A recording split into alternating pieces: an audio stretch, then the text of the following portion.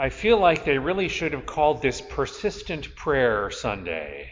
The theme of the readings for this weekend is pretty clear. Persistence in prayer pays off. Abraham pesters God into sparing the city of Sodom if 10 innocent people are found there. Jesus teaches his disciples that if you keep knocking, God will give you whatever you want. Ask and you shall receive, seek and you'll find, knock and the door will be opened.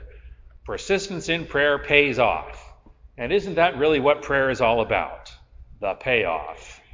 The big jackpot where God opens the treasuries of heaven, gives us whatever we want, makes all of our problems go away. Isn't that what prayer is all about? Well, no, of course not. Of course not.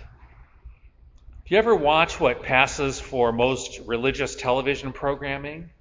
God's got a toll-free number. I mean, listen to some of those preachers. God's going to make all your troubles go away. And how? By rewarding your generosity.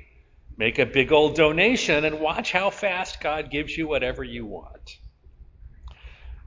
There is a particular brand of Buddhism that was very popular in the U.S. back in the 1980s and is still around today that teaches enchanting for whatever you wanted or needed.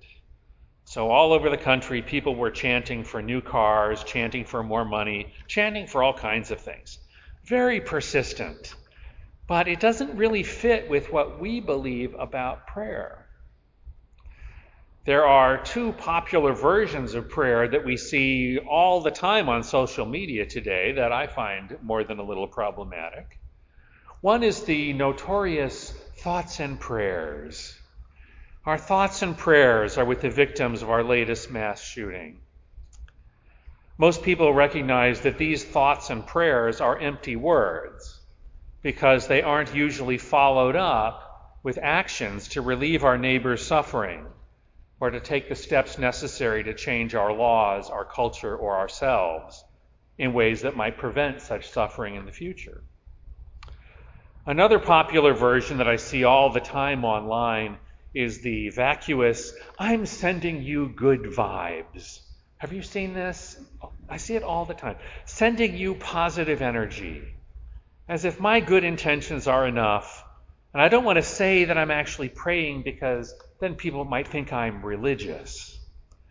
These folks somehow think that prayer is too woo-woo and unscientific, but their supposed vibes or energies are a real thing that can affect situations and people in the real world. I mean, I appreciate the good intentions, but honestly, I'd be happier with just a little actual prayer. I suspect that most of us probably know that prayer isn't really about getting goodies from God. Prayer is about communication and relationship with God. And it's that communication and that pursuit of relationship where we need to be persistent. Not because we're hoping for the big payoff, but because we want to draw closer to God who loves us and listen to discern God's will for our lives. So let's look at a couple of those readings again. Abraham is persistent, but what is he asking for? This isn't merely a plea bargain. After all, Abraham himself wasn't the one facing God's wrath. Abraham is asking God to spare the innocent. He's asking for justice. And so he's asking for God to be true to who God is. If God is just, then the innocent won't be destroyed along with the guilty. So this isn't asking for a favor. It's a plea for God to be true and consistent and just. Notice that this isn't really a negotiation either, although it looks that way at first, because Abraham keeps changing the numbers, but God's response is absolutely consistent throughout. So there's no compromise and meeting in the middle.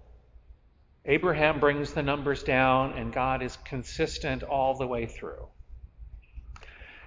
In the gospel, Jesus teaches his disciples to pray.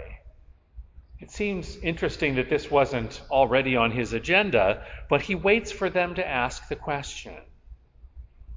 And when you think about it, As they ask, Lord, teach us to pray, they are already praying.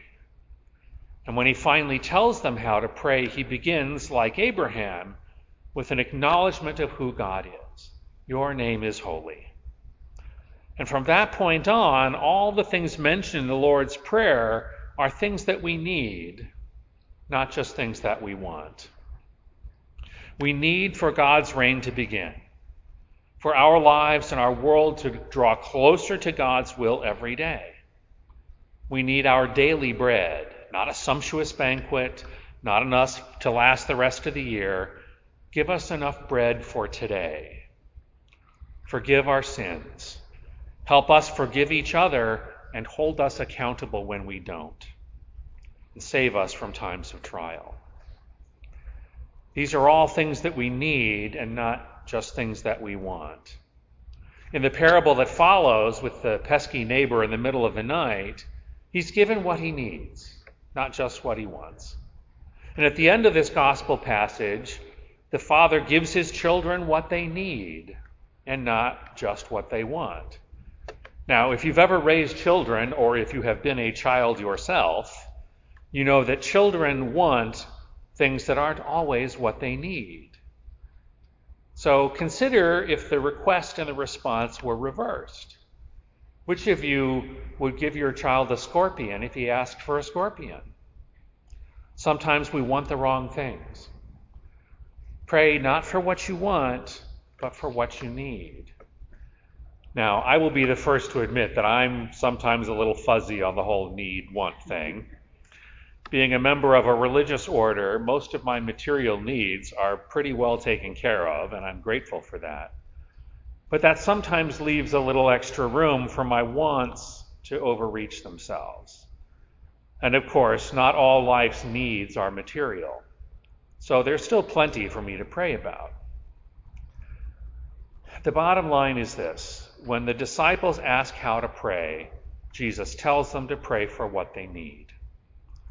The problem is we don't always understand what we need. Life is complex, and we see from only one perspective.